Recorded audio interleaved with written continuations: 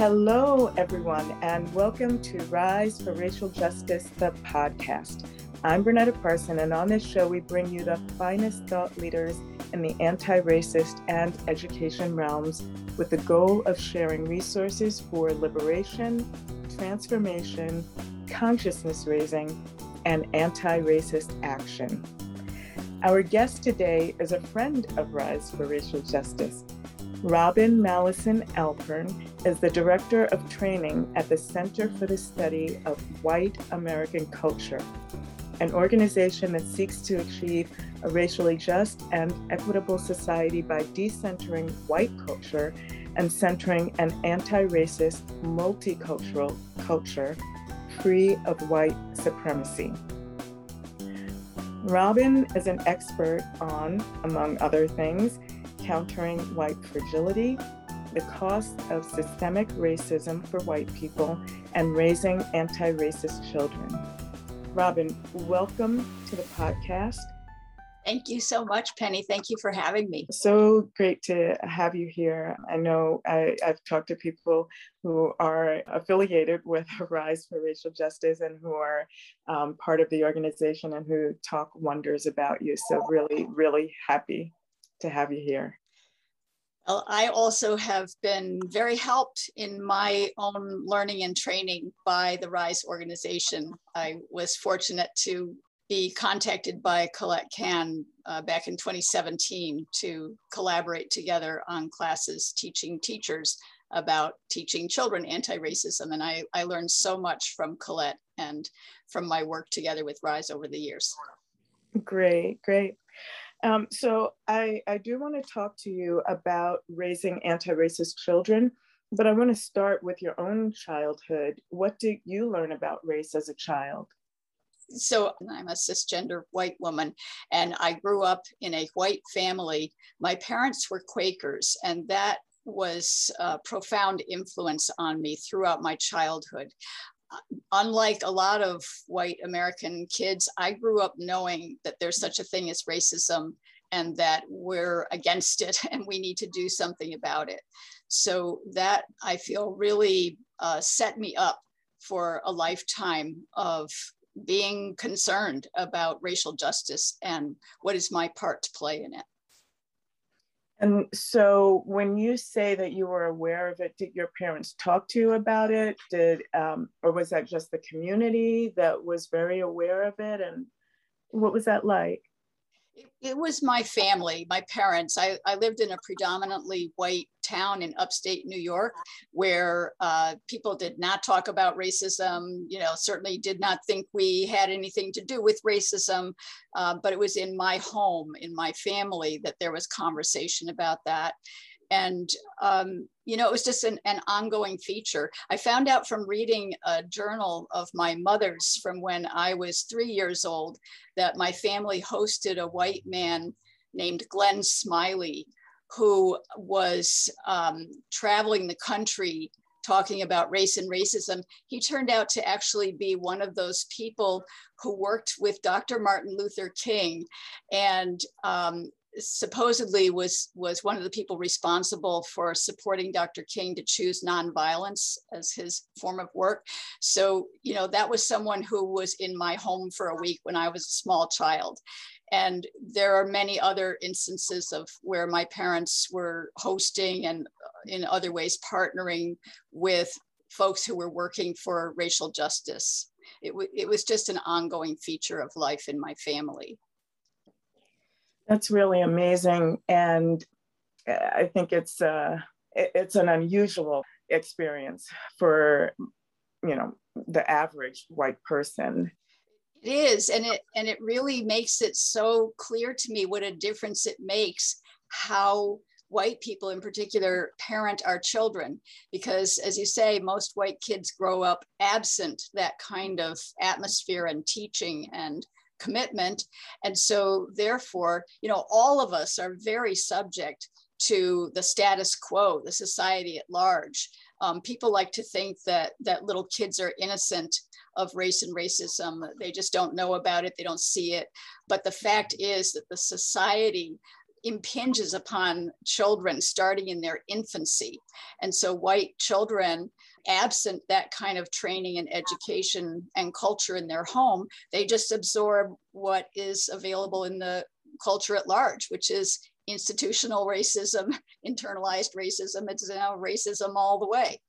And so you talked about little children being aware of race. Can you talk a little bit about the stages where children kind of are aware of race and identity? Yeah, there are a lot of resources on that at this point. One that's well known is an article called Even Babies Discriminate.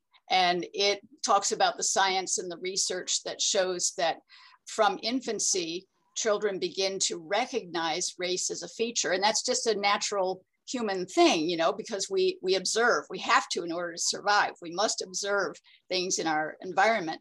So even infants are able to recognize racial difference. And then by the age of 3 years old, children are beginning to categorize people by race and express bias based on race. And a lot of folks do not believe this and do not know it, because children also recognize that there's something about this topic. You know, there's a lot of tension around it. It's taboo to talk about this. And so children, you know, they're smart. They become very adept at hiding conversations that they're having. So they may well be using language that we would be horrified by, and they know we would be. And so they use it when we're not around, we the adults.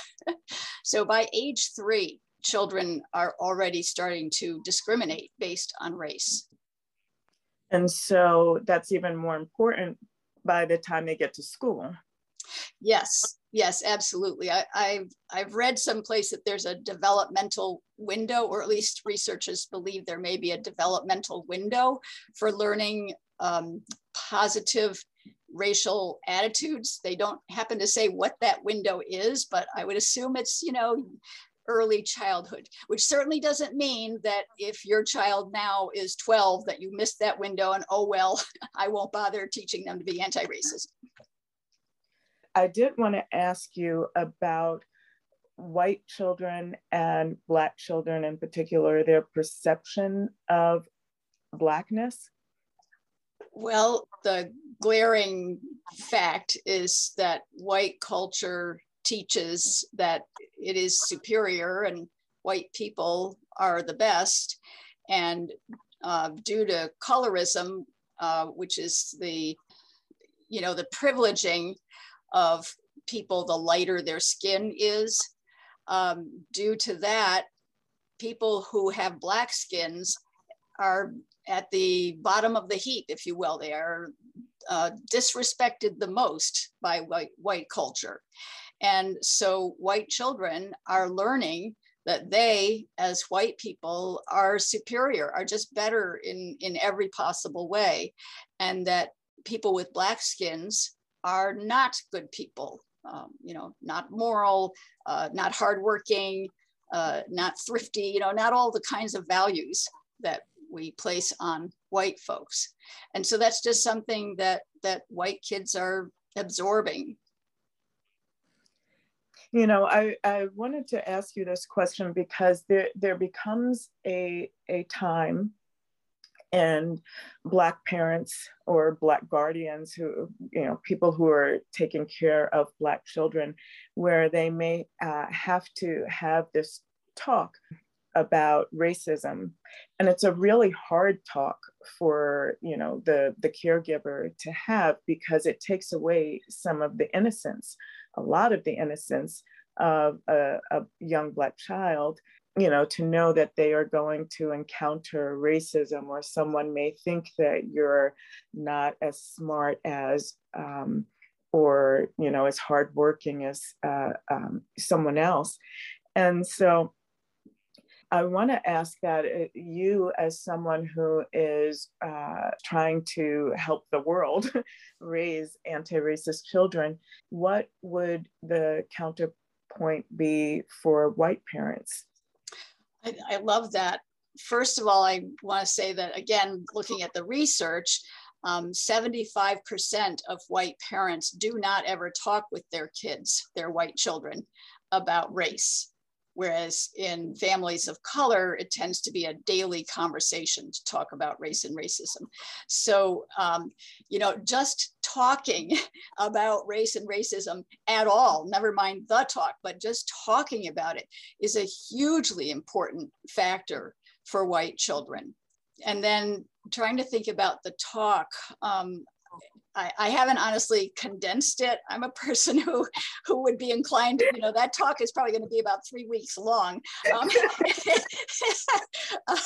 So I should think about what would be the main points. So, and right off the top, a couple of main points are to acknowledge that we are white, because there again, white people get away with being the norm, the status quo, the neutral, we're just people. Well, so right away to educate my child that, well, actually there are people of many different races in our world, and we are white people.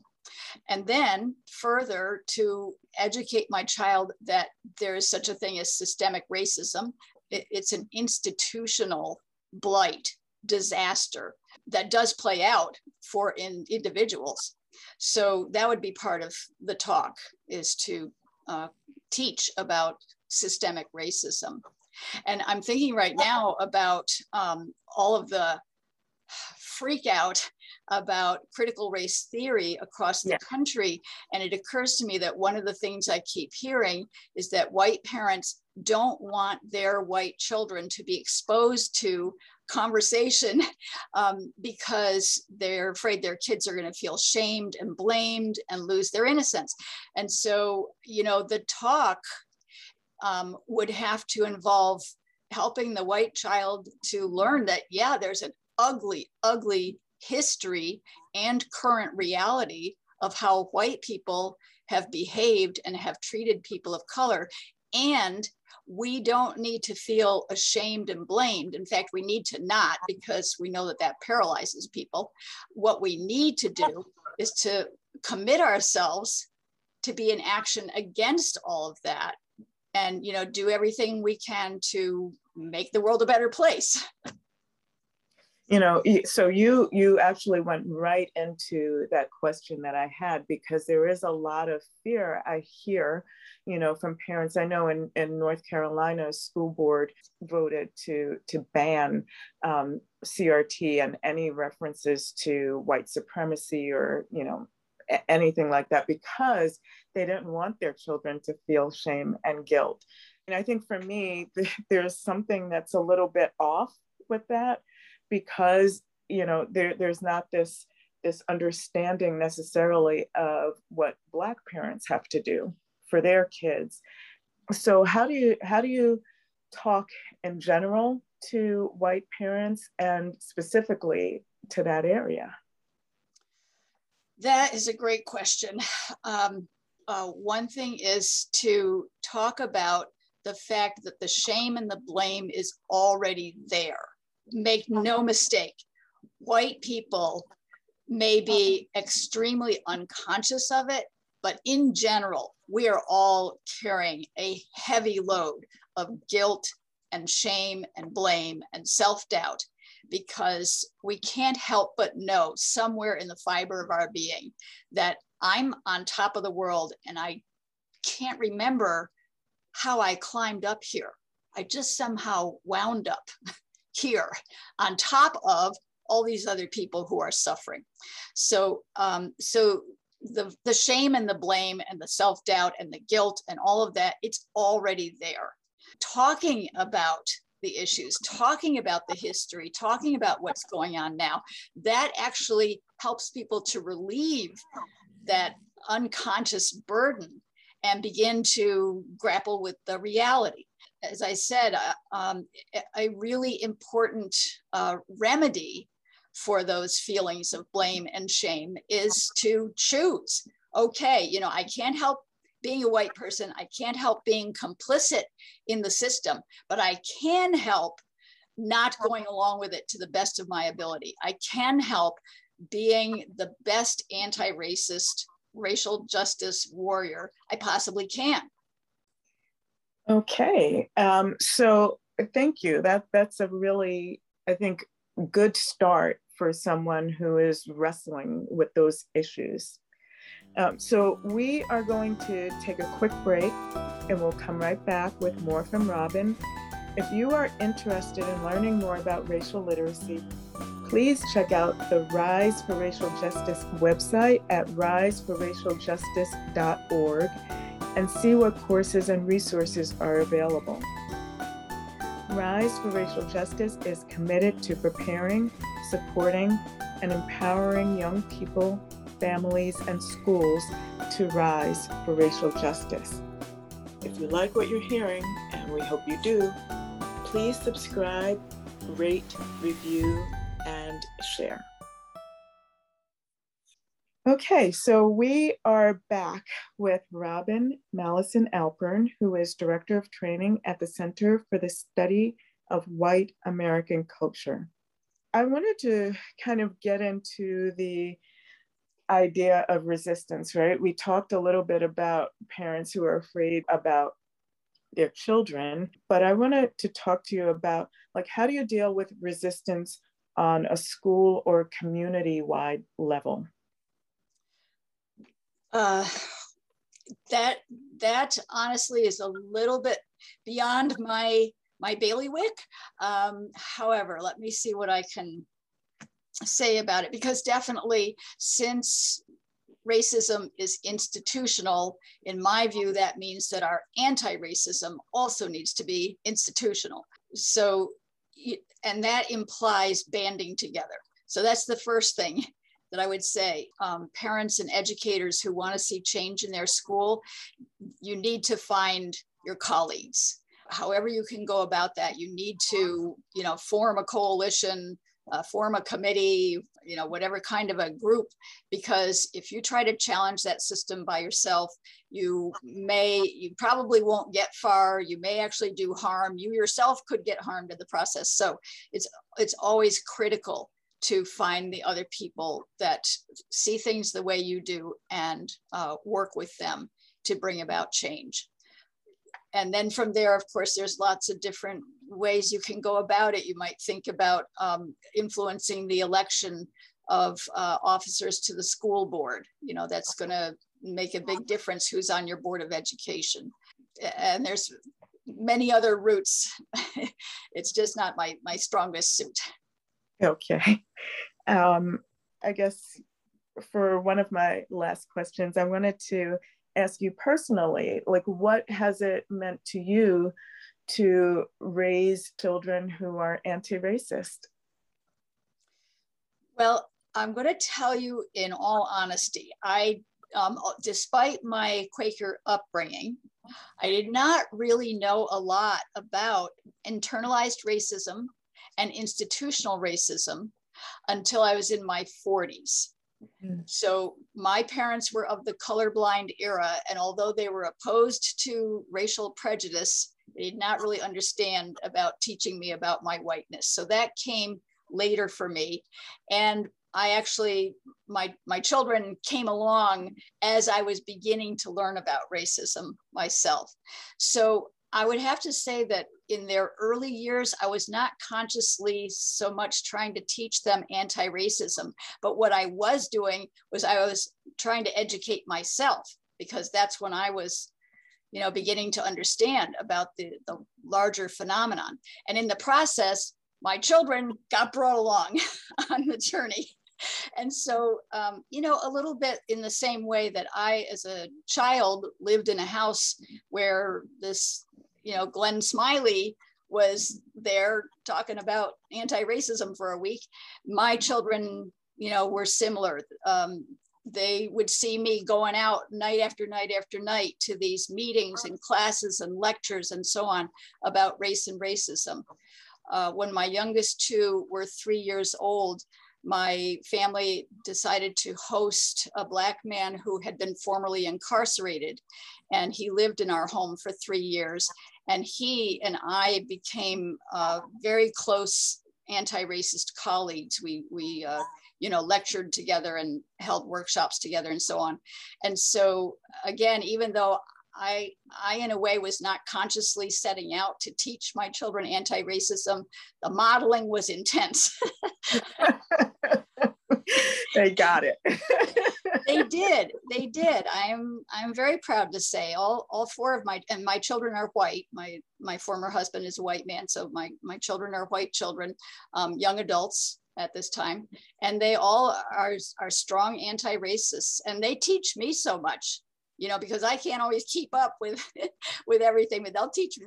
Just the other day, one of my kids said, Mom, that word is kind of problematic, and you might want to think about this language instead, so they teach me. It's coming back full circle.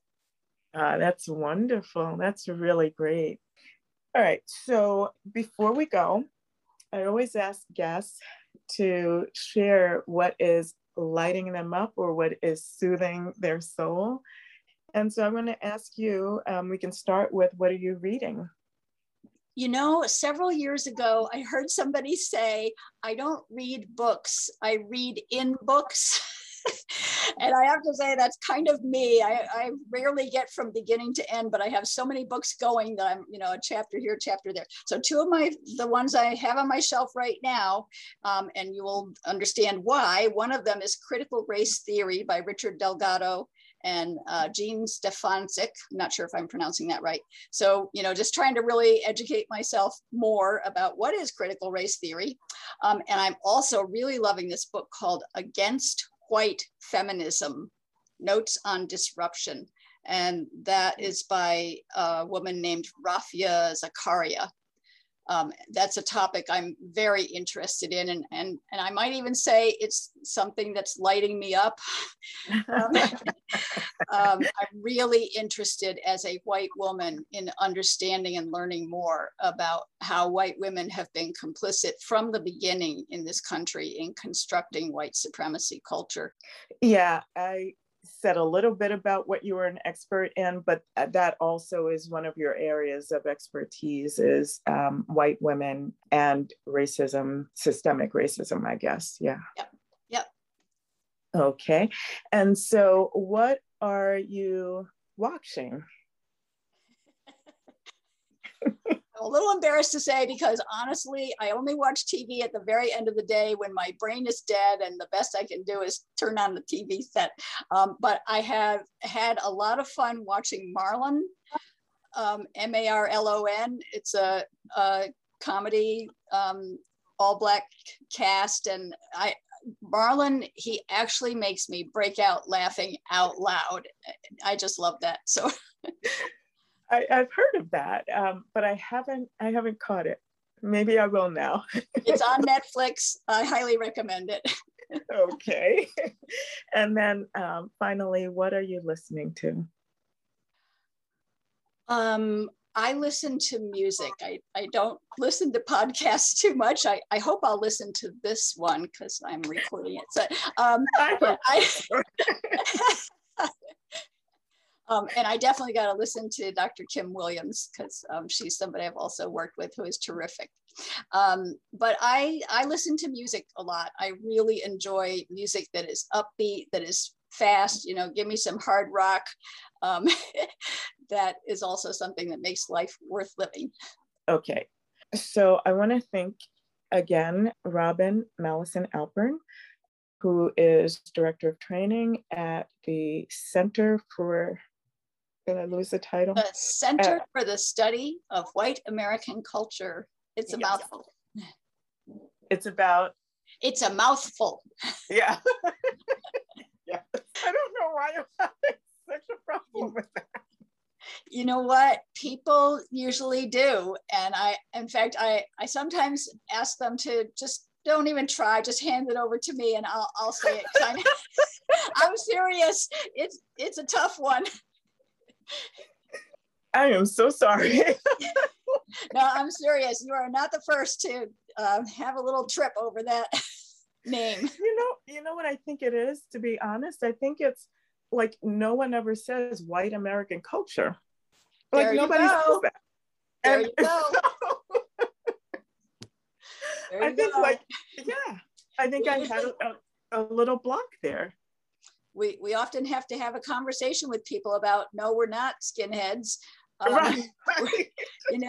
We're actually strongly, proudly anti-racist. And guess what? For us, that entails studying white people and their culture. Right. This is how hard it is for people to talk about whiteness and white culture because of how we've all been brainwashed. Absolutely. That's incredible. I'm gonna get it. Okay. All right. I believe in you, Penny. Okay. Thank you again to Robin Mallison Alpern. She is the Director of Training at the Center for the Study of White American Culture. Make sure you look for an upcoming workshop that they'll be holding that actually is highlighting their mission. It's called Decentering Whiteness and Building Multicultural Community. It'll be on November 9th, and you can find out more about it on their website at cswac.org.